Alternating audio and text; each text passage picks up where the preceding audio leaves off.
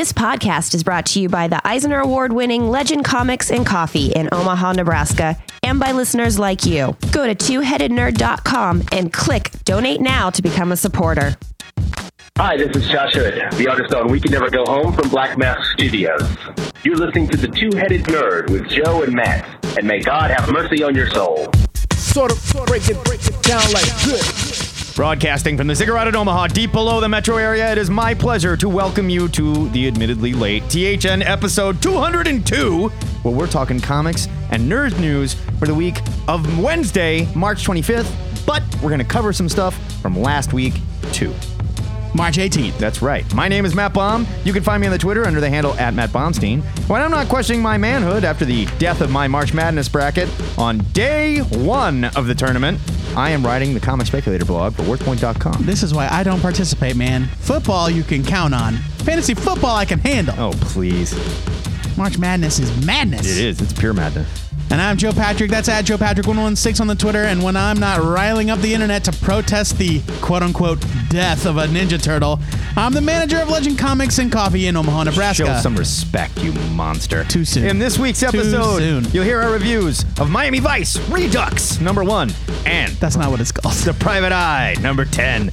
After that, we'll review 10 more of this week's new comics faster than Ted Cruz running from a big red dinosaur during the ludicrous speed round. Then we'll visit the THN Sanctum Sanctorum, where we've invited friends of the recently deceased Donatello to join us for an evening of reflection and remembrance of the fallen Ninja Turtle, while we discuss a couple of next week's new comics. And finally, we're making up for last week and playing Take a Look, It's in a Book this week when we review March by Congressman John Lewis. But before we start discriminating against states that discriminate against gay folks, let's play some WrestleMania prop bets. I've got $20 that says Sting dies of old age in the ring, and get this government-funded sex party on the road. Then we can talk about this week's big news.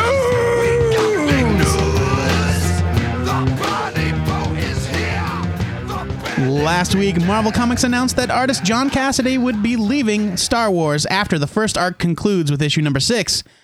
But Marvel didn't leave fans guessing his replacement for long. The publisher has announced that Stuart Immonen will take over on art duties with issue number 8. I think it's Inmo Man. Inmo Man. Following a one-issue fill-in by, quote, a very special artist. What does that even mean? George Lucas. Oh, yeah. Immonen is an industry veteran with long runs on iconic characters like Superman, the Avengers, and the X-Men on his resume. The artist will conclude his brief run on All New Captain America with the conclusion of the series' first story arc. Matt, seems like Marvel is continuing to put everything they've got into the Star Wars relaunch. Are you happy with Cassaday's replacement? Yeah, I mean, I really like Stuart, and he's a super talented guy. Yeah, I think this is a great announcement, and I think Immonen's going to fit right in there with the tone and the feel of the book. Should be awesome. They should push the Next Wave Agents of Hate relaunch back by an entire year, though. Yeah, don't hold your breath. In other Marvel news, the publisher unveiled the lineup of the all-new, all-different Avengers team that will assemble in the wake of Secret Wars. The new team will make its debut in the Avengers Free Comic Book Day special on May 2nd, and will feature Thor, Goddess of Thunder, the new Captain America, The Vision, Nova, Iron Man or somebody like him, Ms. Marvel, and none other than Miles Morales, the Ultimate Spider-Man. Big shock.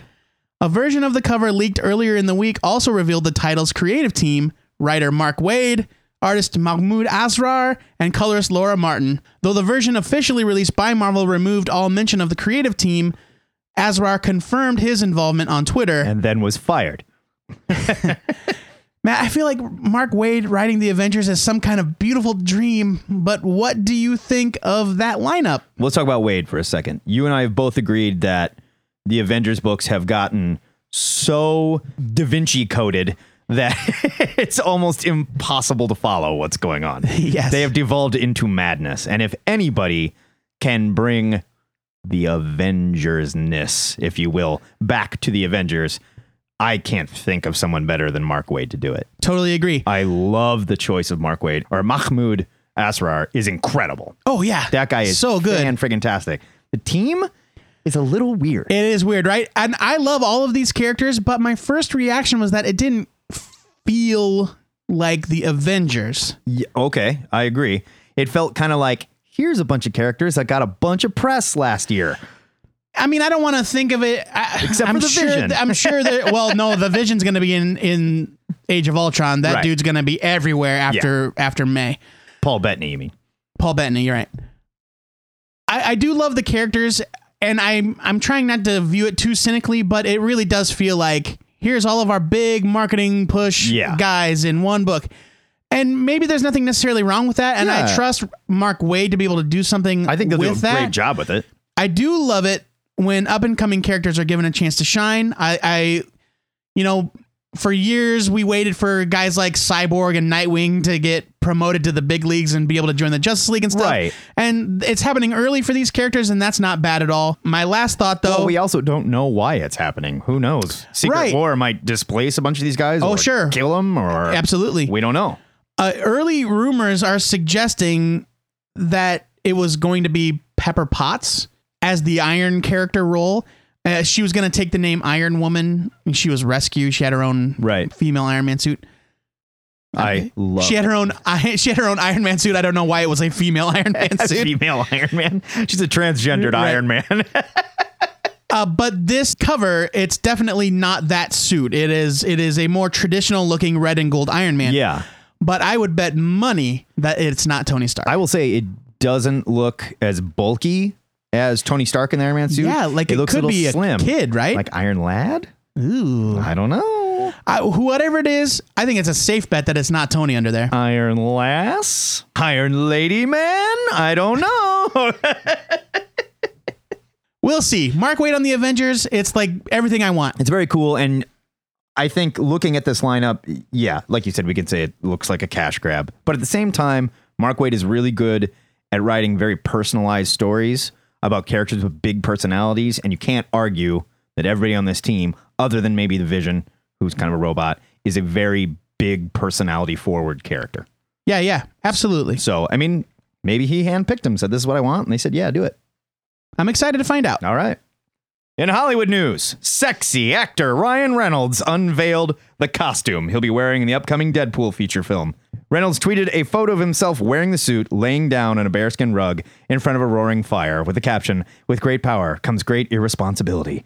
In short order, 20th Century Fox revealed the film's logo and official synopsis. Quote, based upon Marvel Comics' most unconventional anti-hero, Deadpool tells the origin story of former Special Forces operative turned mercenary Wade Wilson, who, after being subjected to a rogue experiment that leaves him with accelerated healing powers, adopts the alter ego, Wolverine. Armed with his new abilities and dark twisted sense of humor, Deadpool hunts down the man who nearly destroyed his life. It has also been confirmed that Firefly star... The quote is over. Sorry, the quote is over. It's also been confirmed that Firefly star Marina Baccarin will be playing Copycat. And Silicon Valley star TJ Miller will be playing Deadpool's best friend / weapon supplier, Weasel. That is brilliant casting. Totally. Deadpool's in production now and is scheduled to be released on February 12th, 2016. Joey, that costume is perfect. Oh, God, yeah. Dead on. It's 100%. What do you think of the synopsis here? You know, it is Deadpool. That is the story of Deadpool. Well, not just the story of Deadpool. This is the Joe Kelly, Christopher Priest Deadpool that we fell in love with. That's how it sounds. Deadpool and the Weasel, man, rolling around, causing problems. Yeah.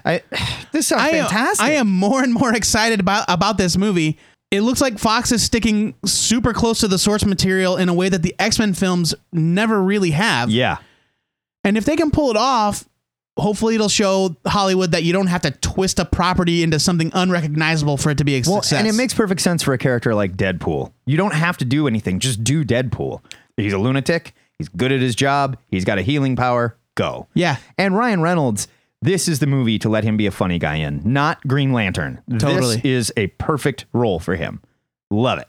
I just hope his face is all messed up. I don't want to see pretty Ryan Reynolds. Oh, yeah. I mean, they can't.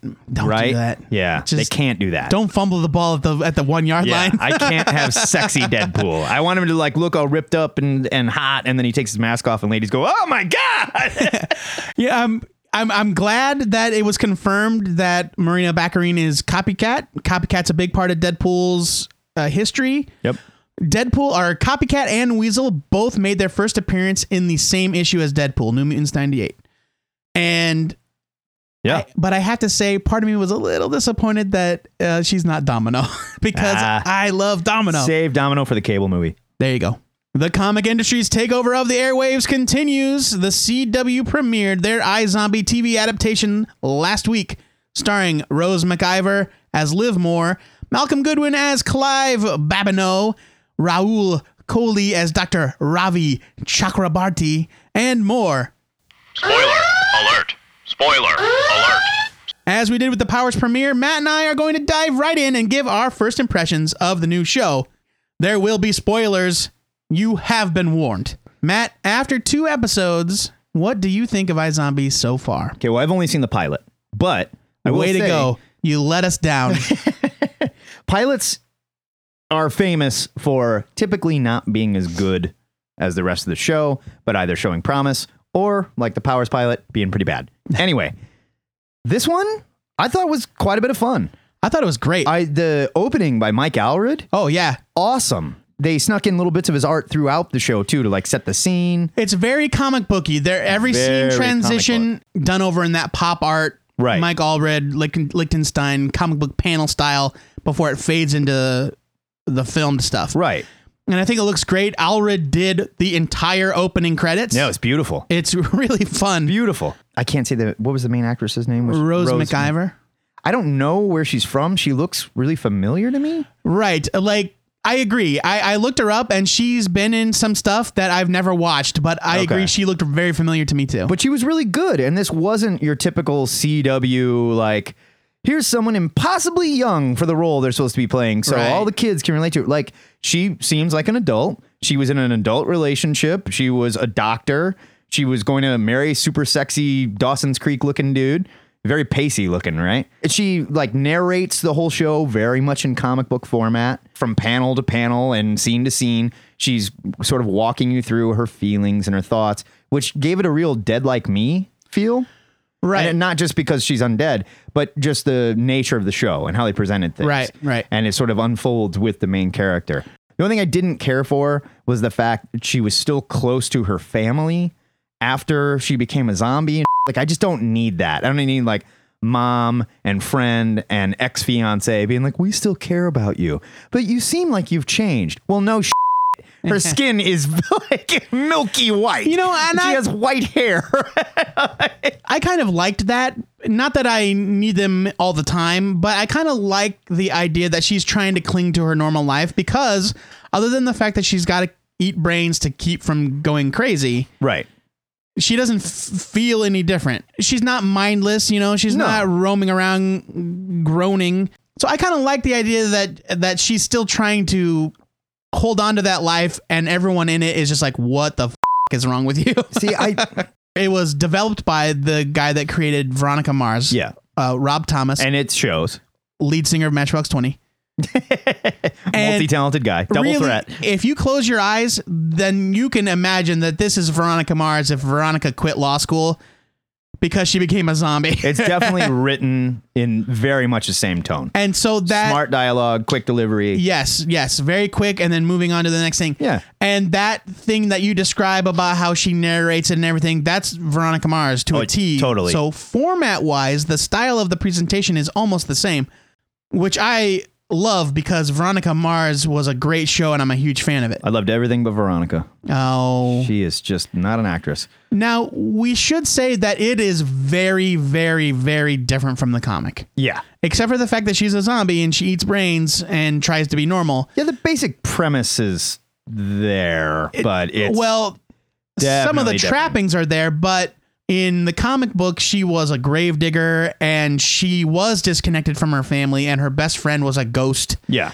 And she had another friend who turned into a were-terrier. And Who may show up? We don't know. she was turned into a zombie by some ancient Egyptian guy that was... Well, this is still very Screwball. They had fun with it. There's Yeah. a drug that may or may not have interacted with people and turned them into a zombie, or they were taking this drug and something happened at the same time. It's loose, but it was funny and it was well done. It's still very much in the spirit. Now, I will say there was a couple grown parts for me where she's sitting in the car, thinking and the music comes up. I was like, all right, CW, hold up. Well, I mean, it's still Yeah. it's still got its dramatic elements. All in all, but I liked it. I'm going to watch this show. I think it's very good. And I was really not dreading it, but I wasn't excited about it at all. I wasn't either. Especially once they just basically came out and said that it's not going to be anything like the comic. Once they said CW, I kind of lost all hope. But this is really well done. Yeah. I enjoy it quite a bit. And at the end of the day, Chris Roberson and Mike Allred getting paid. Hell yeah. And that's what it's all about, man. Good for those guys. Absolutely. Check it out. It's really worth it.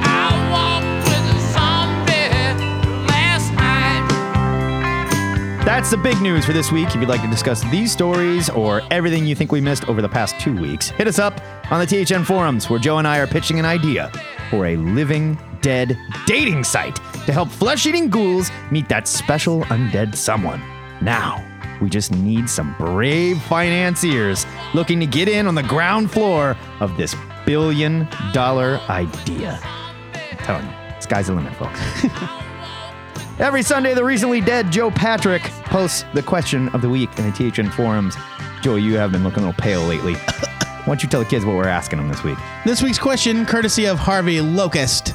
Emerald City Comic Con is happening as we speak. True dat. All of our internet friends have abandoned us and gone to Portland. It's Portland, right? Emerald City? Seattle. Seattle. Have gone to Seattle.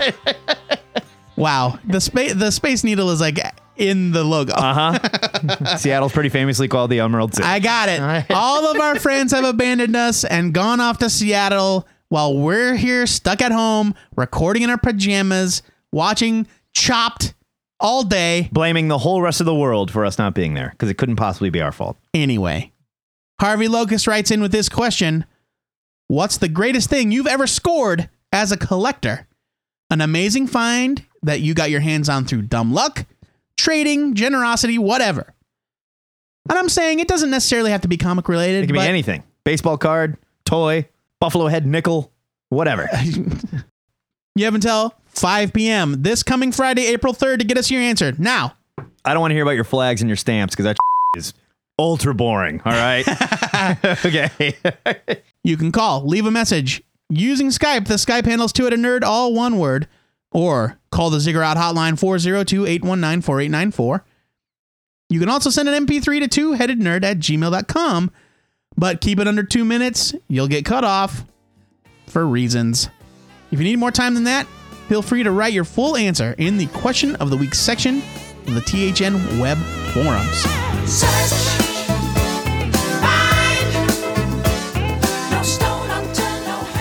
It's review time on THN where Matt and I do what critics do, talk smack about others' creative endeavors because we can't create anything ourselves.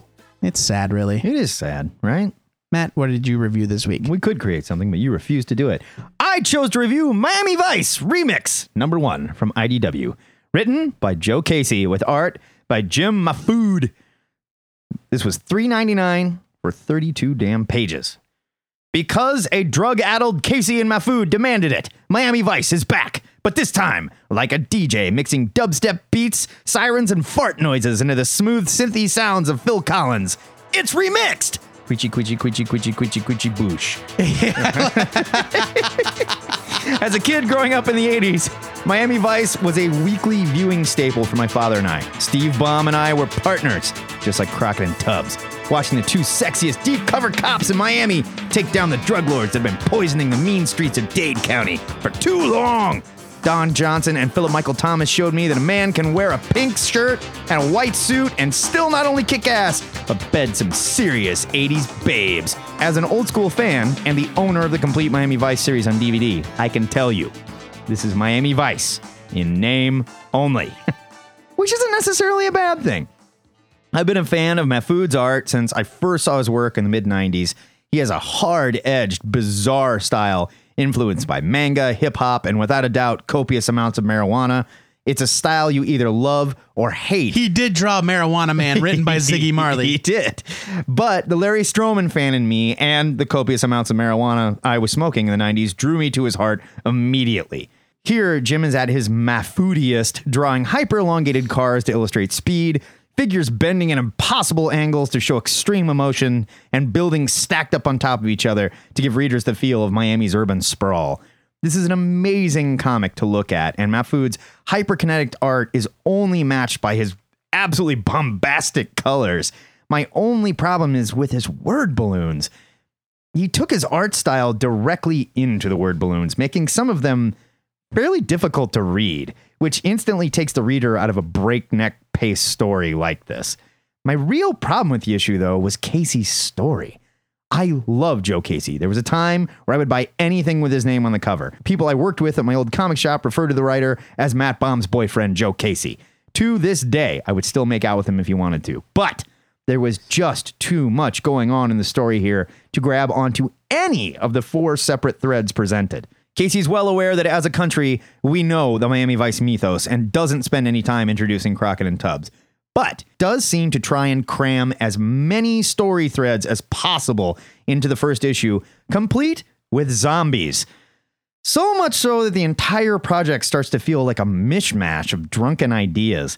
There was just so much going on in 32 pages that it felt like it took an hour to read, with several minutes spent squinting at word balloons, I might add. But again, the length and amount of story packed into this is not necessarily a good thing. As a fan of both of these creators, I knew what I was getting into here, but it's almost like both of them needed a third person to just settle things down a bit. One of the plot lines would have been enough to hook me, and the addition of curse words and modern slang really didn't do much for me at all. Make this a whacked out 80s period piece that focuses on one crime story, and I'm in. But this was a coke and whiskey fueled spaz attack that couldn't keep its plot straight for more than 10 seconds. I'm giving it a skim it because I love the art so much, but I really don't need zombies in my Miami Vice story. Okay. I'm giving it a skim it as well, but only because it's so bizarre. Yeah. It's so bizarre that you really have to be the right audience for it. And I don't have a problem with bizarre. I loved it. Oh, really? Yes, I thought it was super fun. Okay. And I don't agree that they lost the plot. I think that they were right there with the plot the whole time. The zombie thing was weird, but then later on, they say they named the drug and it's Miami bath salts. Yeah. Which, like, that actually happened in real life. The dude went on bath salts and tried to pull some dude's face off. The guy was not on bath salts. But it doesn't matter, right? But that was the story. That was the story, but this turned out the story was wrong. Sure, but that's fine. Even though there isn't... And the guy that was peddling the drug in this was also a voodoo priest. So... Well, he does look kind of like a voodoo priest. Yeah. I think it's still set in the 80s, even though there's nothing inherently 80s about it. If you look at some of the way some of the characters are dressed, like which one's Crockett? Tubbs is wearing like a... Crockett is the Don Johnson one. Okay, that's fine. Tubbs is wearing a powder blue suit with a pink shirt underneath. Yeah. I mean, it's 80s, right? I guess. It felt kind of timeless. It could have been any time. It does read as a little bit more modern, but if you imagine that it is Miami Vice, just like we all remember it, the idea that like they've never encountered anything like bath salts before, and so they just like, oh God, it's turning people into zombies. Well, not really. Yeah. We will see. If it really is zombies, then I agree that's kind of an odd addition to the mythos. Yeah, it's just dumb. But it's just a really fun roller coaster ride with great art. The story is all over the place, but I didn't really think that it was a bad thing. I'm giving it a skim it because I can see why it would be really hard for somebody to get into.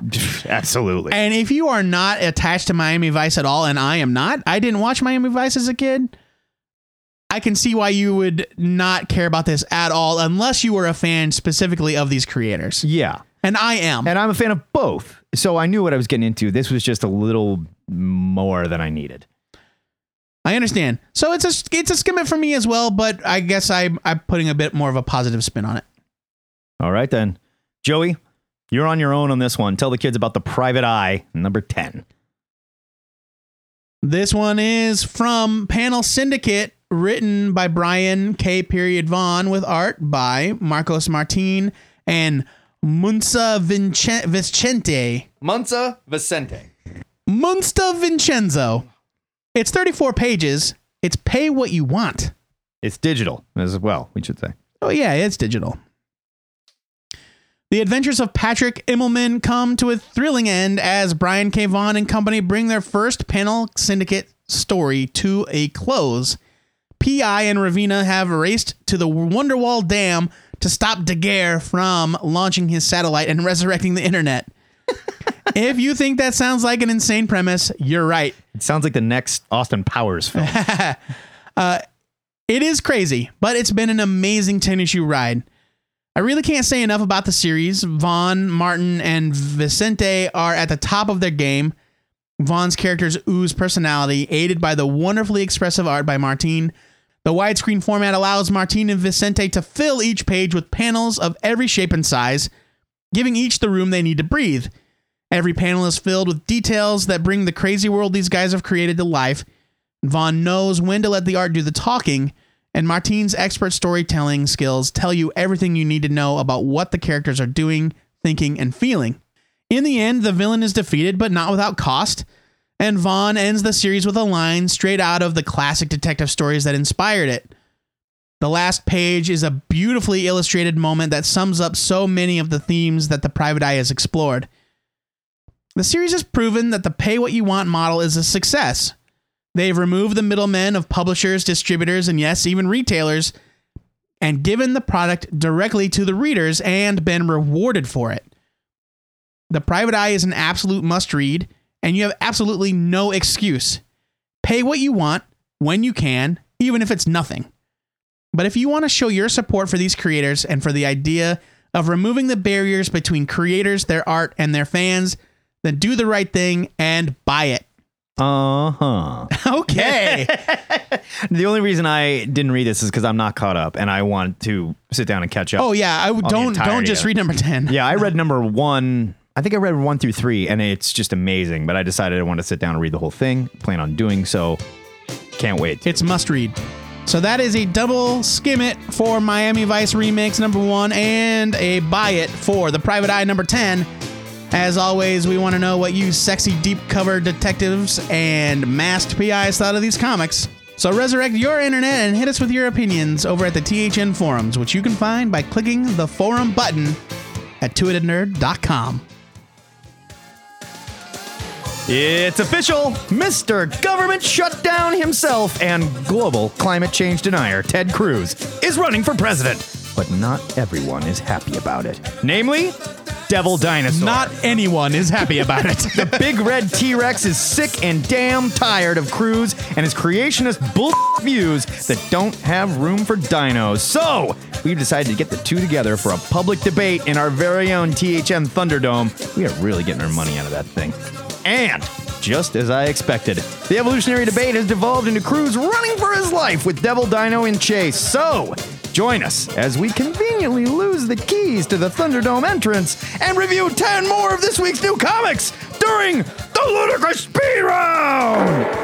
Ludicrous Speed! Go! Hit 1957, number 1 from Boom. Writer Bryce Carlson and artist Vanessa Del Rey weave the story of Bonnie Bray, a con woman on the run, into the story of 3 dirty LA cops and some mobsters in Las Vegas, too. There's a lot going on here, and a ton of narration to explain it all in depth. This wasn't bad, but unlike masters of pulp crime comics like Brubaker and Cook, this lacked a lot of the subtlety and timing of books like Criminal and Parker. Both are cited in the solicit, I should mention, so it's not necessarily unfair of me to throw them in there. Del Rey's art is very good, but so heavily colored in deep blues and blacks that some of the action is almost completely lost. This is a solid effort at pulp comic crime, but it just didn't hold my attention. I'm giving it a skim it. Giant Days, number 1 from Boombox.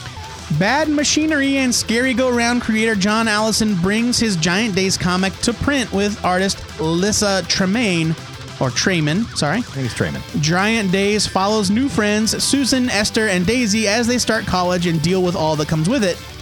I can't really relate to it on the same level as the young women in the book, but it was well written, very funny, and had great art. I'm giving it a strong skim it. Check it out and see if it's something that you'd be into. Okay. I mean, it's very good. I can't walk a mile in their shoes because I'm not a college-aged girl. Got it. We Can Never Go Home, number 1 from Black Mask. Black Mask is owned by Bad Religion guitarist and owner of Epitaph Records, Brett Gurewitz. Each of the books they put out, like Epitaph's bands, has a punk rock sensibility. But unlike the others, We Can Never Go Home doesn't wear its musical sensibilities on its sleeve.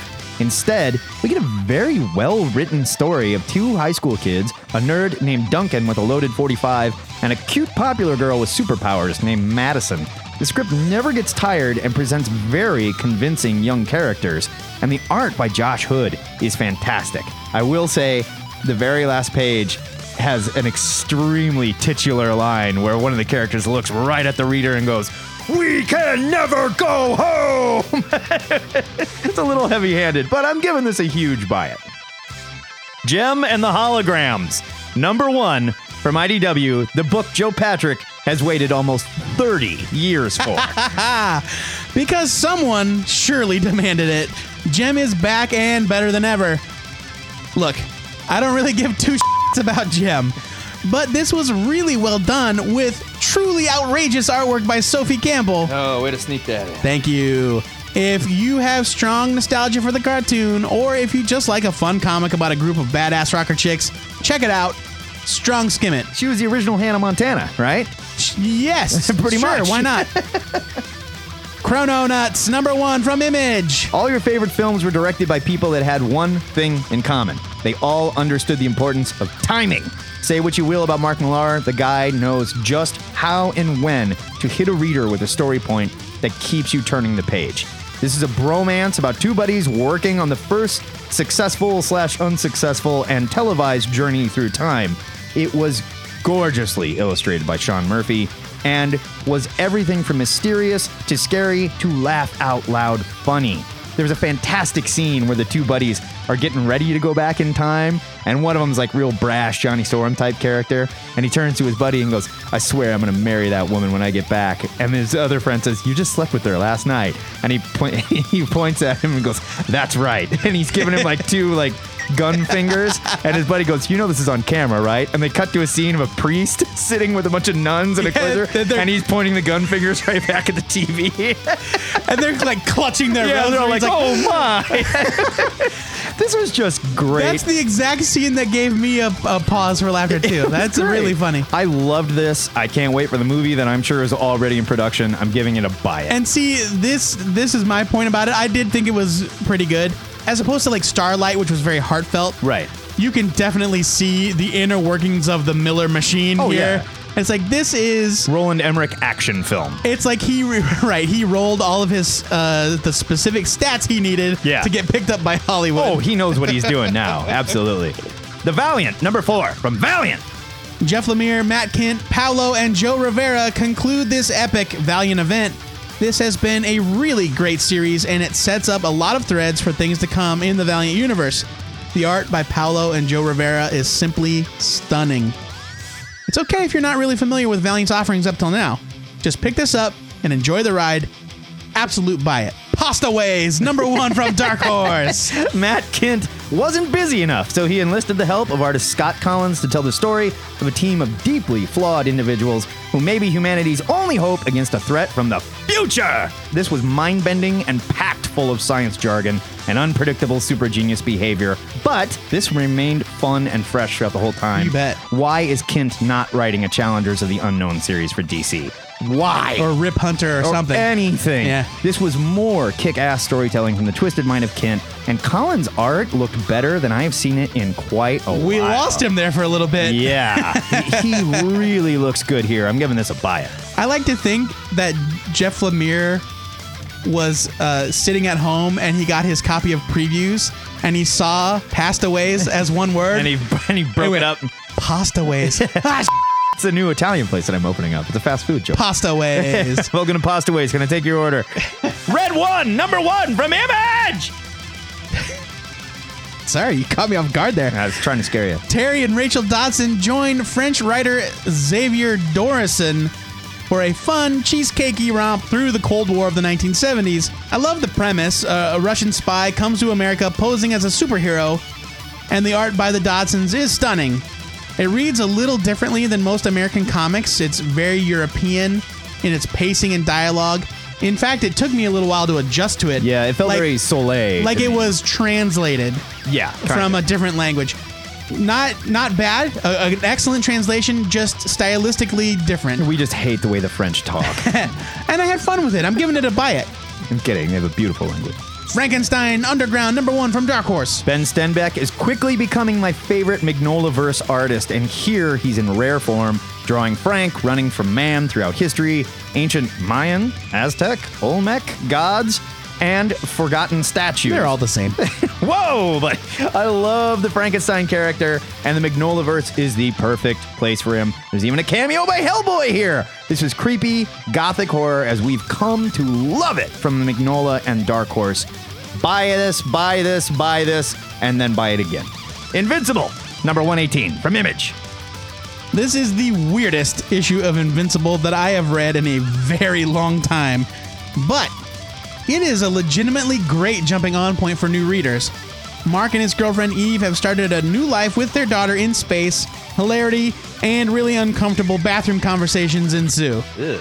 The art by Ryan Otley is as outstanding as ever, and if you weren't convinced enough, this issue is only a quarter. You can't afford not to buy Hey, it. why can Image do this, but Marvel and DC can't figure this out? First issue, you want to try it? Make it a quarter. Well, but this is Kirkman we're talking about. He's got get it. Kirkman money. I get it. Oh yeah, poor Marvel only has Disney money. Those poor guys. I'm saying Kirkman can do what he wants. Warner Brothers with their dried up bank account.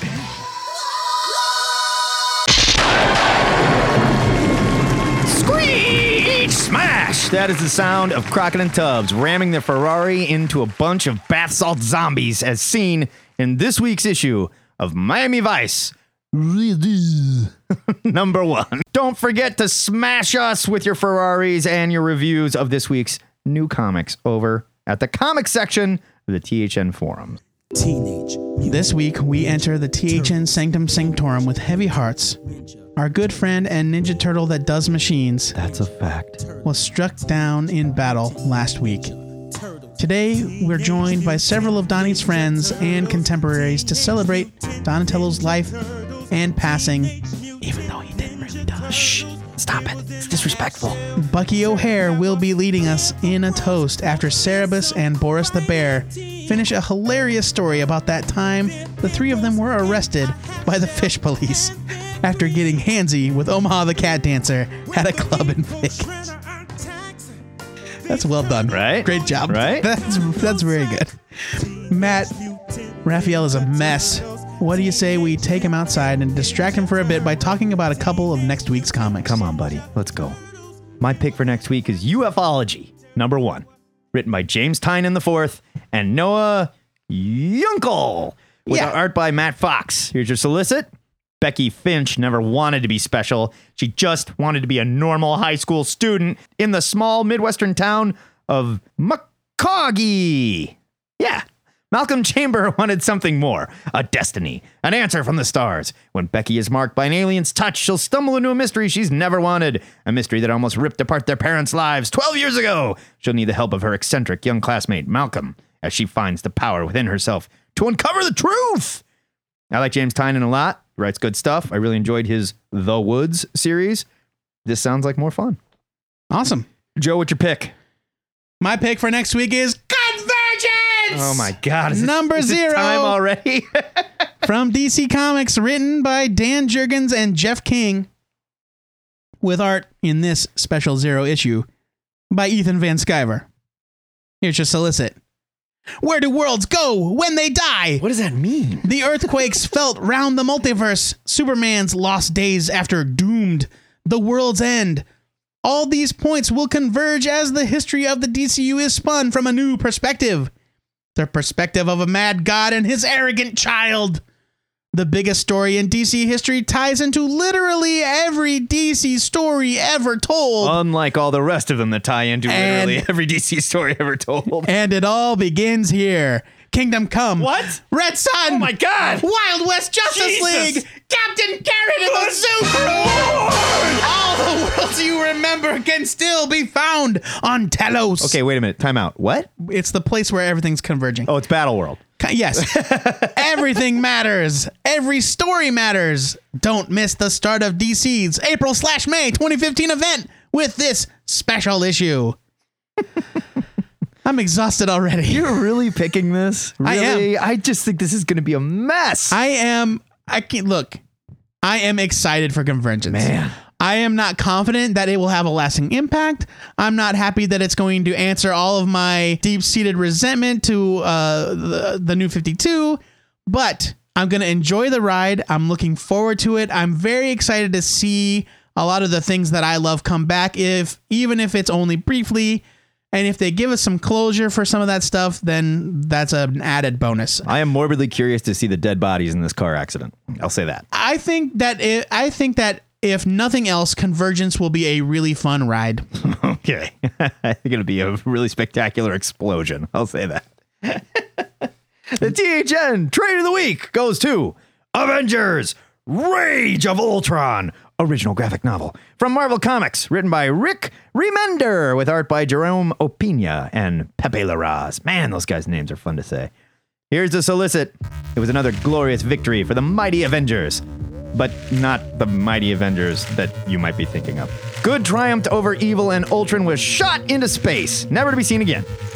Or so they thought. Now, years later, the homicidal artificial intelligence, so long devoted to ending life on Earth, has found a new world to conquer, just in time for the movie to come out, I might add. One with its own horrific legacy. When Titan, birthplace of Thanos, falls, planet Ultron rises in its place. Thanos' brother Star Fox must seek the aid of his former allies, but the Avengers he finds are radically different from the ones he once knew. Not radical like the Ninja Turtle. Among them is Ultron's creator, Giant Man, and when Hank Pym confronts his now planet-sized son, who ate a lot and got really fat, I guess. The responsibilities of his fatherhood have never loomed so large. Yeah, we don't. We already said he created it. I do like the line "full robotic rage." Okay. Rick Remender and Jerome Opeña unleash the full robotic rage of Ultron on Earth's mightiest heroes. I think it looks great. I think Jerome Opeña drawing anything is always a plus. Absolutely. And I like Pepe Larraz. I do too. Head over to the THN forums and tell us about your favorite Donatello memory and what you'll be reading next week. Sorry, speculator suckers, but it looks like Donnie's not dead. Yeah, I hope you guys flip that stuff fast. The dear dude that paid $100 for the 1 in 10 variant cover. You a dummy. It's not every day that Joe and I get to review a comic written by a congressman. In fact, not any day. It's never happened. But today, on Take a Look in a Book, we are reviewing March, written by Congressman John Lewis and Andrew Aden, with art by Nate Powell from Top Shelf Publishers. This is the autobiographical story of John Lewis, who grew up as a sharecropper's son in Alabama, witnessing the cruel racism of the South in the 1950s. Lewis would go on to lead the Nashville lunch counter sit-ins, and later he would become president of the Student Nonviolent Coordinating Committee, who would spearhead the civil rights movement that shined a light on the ridiculous segregation of the South. Lewis would go on from there to become a congressional leader and winner of the Presidential Medal of Freedom. Joe Patrick, how in the hell does a man like this end up writing comic books? That's a really great question, and I wish I had an answer for you. I'm glad that he did, though. What's truly amazing, and not just about the story and the art, but the fact that Andrew Aden, who is Lewis's congressional aide, is a huge comic book nerd. And he is the one that convinced Lewis this is the way to do it. Rather than writing a New York Times best-selling novel or something, let's do it in comic book format. Nate Powell had already worked on some historical stuff before this that was also about the civil rights movement. And so he seemed to be perfect for this job. And a book like this is not to say that comics are still looked upon as funny books or kids' books anymore. They're really not. Adults are reading comics. But this really, really lends credibility to the graphic novel as a storytelling device. doing something this important and this historical. Absolutely. It's just amazing what they've achieved here. And there's a reason why these books have won so many awards. Thematically, it ties into a comic book that was put out during the Civil Rights Movement about Martin Luther King and the Montgomery, the Freedom Riders and the stuff going down in Montgomery at the time. And doing it as a comic book back in the 60s to get this out made a lot of sense, because you're not handing out leaflets, you're handing out art, you're handing out something that costs a dime, so you can really get it into people's hands. And I like to think maybe, and they don't explicitly say this, but that is part of what gave Lewis the push to do this in comic book form, because there was precedent for this. Yeah. This story, obviously very close to Lewis's heart. There's bound to be some elements of it that are dramatized because he wasn't there for everything. But he knew the people firsthand. You know, he was deeply connected. His friends, his brothers and sisters were just violently assaulted and in some cases killed. I don't want to make this all about my white guilt, but reading those scenes, recognizing that this was only 50, 60 years ago. Yeah, like a lot of these people are still alive. It is unbelievably humbling. No, not to mention the fact, unbelievably ridiculous. Like the situation itself, the story really for me, just highlighted the ridiculousness of segregation and the ridiculous ideas that the South was carrying at the time, and just flat out racism for the sake of racism. There was no rhyme or reason behind it. And watching Lewis and his fellow students put together the nonviolent committee that could have just raged against this. They could have just rioted. They could have gone in and destroyed white businesses and burned white movie theaters. But instead, they came in with these nonviolent intentions, which they showed were inspired by Gandhi, and just said, I'd like to be served. Can I have lunch? Or I'd like to buy a movie ticket. And allowed themselves to be berated, humiliated, absolutely humiliated, assaulted, and sometimes killed, to shine a light on how stupid this situation is, how ultimately ridiculous, bigoted, and just plain dumb the situation was. And we've seen plenty. We've seen movie after movie and read book after book, but seeing it done in comic book format like this, they're able to delve into certain things, like when they showed how the students of the Nonviolent Committee practiced for this, where another black student was screaming in their face or even white ones that were supporters of the cause, and shoving them over in their chair and yelling at them, dumping water on their head and spitting on them. Yeah. And just how you're not allowed to break, and how some of the people totally supported this, but couldn't do it. Stood up and said, I can't be nonviolent. I will resort to violence in this situation. It's just a side I'd never really seen portrayed before. The way Lewis and Aiden and Powell portray that on the page, it's enough to just tear your heart out. Like, we all know this story. We all know how this went, but the way that they present it, it's not sappy.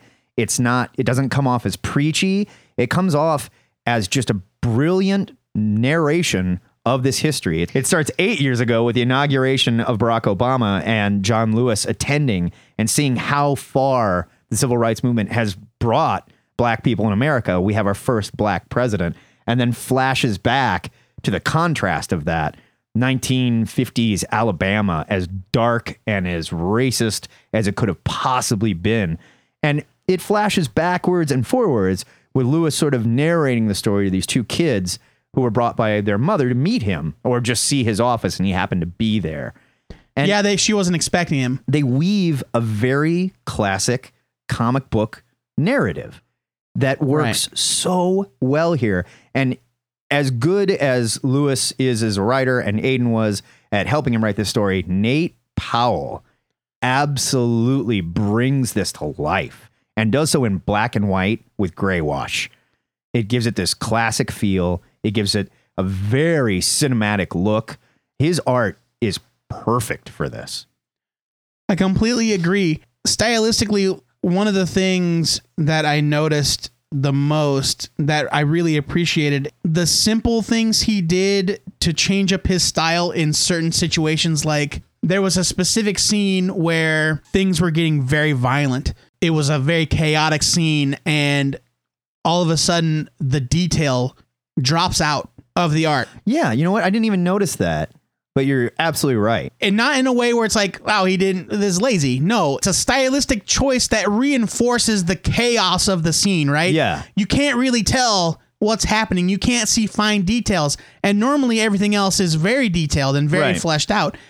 And it was little stuff like that that caught my eye as I was reading the book. Yeah. You know, as compelling as the story is when told aloud or read, visually, you can imagine how it might not always be the most interesting thing to look at. Sure. But his art is never boring, ever. Yeah. Even when it's just talking heads or guys in suits. Or people at a sit-in. People sitting on a bus. Every character, though it's not, I would not say it's necessarily like photo reference realistic. No, not at all. It's very stylized. It's cartoony, but still recognizable, and he does just enough to differentiate. You know, this is a time where it could have been very easy to lose who's who in this huge cast, because there's a ton of people involved in that. Bunch of guys walking around, same haircut. Some of them might have mustaches. They're all very recognizable, individually distinct. Right. It's something that he does in a way, it makes it look simple. Yeah. It's breathtaking. It's a breathtaking looking set of books. It really is. They definitely made a choice not to deify John Lewis, but show that he was an important part of this. Yet they were very careful to show that there were so many other people involved working on this as a unit. He was not a Gandhi figure. He wasn't held up as like the name, the guy, but he was very, very important, like Martin Luther King level important, just not necessarily in the spotlight. He was there fighting the ground war, going from town to town in the South, living through this stuff. I don't know that I've read a better historical comic book in my life. I'm with you. Normally they can come off as long-winded, kind of boring. And I'm talking even historical war comics and stuff. This was beautifully written, beautifully illustrated, and so compelling. You will burn through it. I've read the first book in, I think, an hour and a half, 2 hours. You know, we say it a lot. You can't put it down. Yeah. And it's true. It's because once it gets its hooks in you, it's so compelling that you want to keep going. As a white person who only knows this from historical context, it could have been difficult to connect to the material, right? But the way these men present this story is so well done that it affects you deeply. Well, it's not a white or black story. It's a human story. Yes, right. It's not about the black struggle against the white oppressors. Right. It's about people fighting for their very dignity. Yeah. And they absolutely show that there were white people there supporting them as well. Yeah. And there were black people in the South that had no interest in the civil rights movement because, hey, we've got it good. You know, we've got our life built. Don't rock the boat. Or it's not going to get any better. Live with it. Right. We don't want to get our house firebombed. What are you doing? And they also show that these people weren't necessarily cowards. These people were doing everything they could to survive. To protect their families. Even some of like the racist people who are reacting are not necessarily demonized here. They kind of show them as living in this ignorant time where this was just how life was. And they discuss like these are not all bad people. They don't know. They don't realize what they're doing. And we have to show them that what they're doing is wrong. I will tell you, for me, the most affecting scene in the first two books so far came in the second volume, where the bus containing the Freedom Riders finally pulls into Montgomery. And there is a literal mob waiting for them. And it's a mob of men, women, and children. Yeah. Women with babies. Yeah. And journalists. And everyone is attacked. Everyone. And they show this little kid that is pounding on members. Oh, this is a guy from the press or somebody that was there helping him. This is a white man. And this little kid, his mom is like telling him to gouge his eyes out and smash his camera. And so they show you this child and how it's been whipped into this hateful thing. And when it's all said and done and the riot is over, when it's broken up by the Montgomery's peace officer, they show the aftermath and they show the kid and he's visibly shaken. Yeah. Like he's looking at his bloody hands and there's no dialogue or anything, but you can tell that just what the hell did I do? Like what happened? Right. How did it get to be this way? And it is it's a scene that is so full of immense savagery. It's hard not to just be really broken by it. Yeah. I can't recommend these books highly enough. Yeah, and I gotta say, I know there's a lot of you out there that read comics to escape. You want to read sci-fi or fantasy or whatever, and I was like that for a long time too. This is the kind of book that I would really recommend to anybody because the story is there, the art is there, the action is there, and it's a story that everyone should read. This is the sort of graphic novel that you can absolutely bet will end up being taught as curriculum. And it's easy to say in some of these, like in this case of like movies and stuff, if it's about civil rights or slavery or whatever, oh, it's perfect. We can't criticize it in any way. That's just not the case here. It's very, very masterfully done, and I could not give this a bigger buy it. I 100% agree. It's not good just because of what it's about. Right, it's because good we're supposed to learn a lesson. It is an excellent story, an important story, well told, as though these guys were masters of their craft. Right. And except for maybe Nate Powell, who's been in the industry for a while, they are absolutely not. Yeah. These are guys that have never written comics before. This is a congressman and his congressional aide. And they came in here and they showed, I think they've shown a lot of creators how it's done, because this is a brilliantly executed set of books, and I can't wait for the third one. It's an absolute buy it from me too. We want to know what you guys thought of March Volumes 1 and 2, so head to the Take a Look It's in a Book section of the THN forums and let's rap about it next month, because good Lord, we need to brighten things up in here. We are reviewing Sex Castle. If anything contrasts the plight of civil rights better, I can't think of it. We are reviewing Sex Castle by Kyle Starks from Image Comics. It's out now. It's not that expensive. Pick it up, read it along. Join us on this adventure. Without knowing anything about it, already my favorite title of the year. Totally. Sort of break it down like this. And that is it for the WrestleMania week episode of THN. If you agree it's too soon for Roman Reigns to be getting this big of a push, you can subscribe to this show on iTunes, Is it ever? Stitcher, or TuneIn, where we still need your star ratings, your reviews, your thumbs up, and your hearts, because it helps us to connect with other potential listeners. I don't know who Roman Reigns is. Of course you don't. Thank you to our latest sustaining donor, Black Scorpion the 3. That guy loves him some wrestling. He does. If you want to keep us in replacement turnbuckles for our backyard ring, I almost broke Joe Patrick's damn neck out there last week. you can do so by clicking our jobber of a PayPal button at twoheadednerd.com. And if you want to become a sustaining member like Black Scorpion, it's as easy as clicking the Make This Donation Monthly box. And as little as $1 a month really, sincerely does help. If you're interested in sponsoring this welterweight wannabe of a podcast, shoot us an email with the subject line, sponsorship. While you're there, you can find links to all of our contact info via Twitter, YouTube, Facebook, Skype, Tumblr, and our Ziggurat hotline, 402-819-4894. Using this list of resources, you can beg the comic pushers for a new read. You can hit us with your Ask a Nerd question or trivia, or defend your questionable nerd taste in front of the two-headed judge for our Defender segment. Or you can ask us to review your self-published comic, be it printed, digital, painted onto the side of your backyard ring apron, whatever. And don't forget to go sign up for the THN forums. It's your little virtual piece of the Ziggurat, where you can discuss this week's show, learn more about our segments, how you can be a part of them, show us your best Frankensteiner, or just rap about comics. Speaking of the forums, forum member Steven Snicht is talking about Joe the Barbarian and Punk Rock Jesus, both amazing Sean Murphy books. If you haven't read them, you certainly should.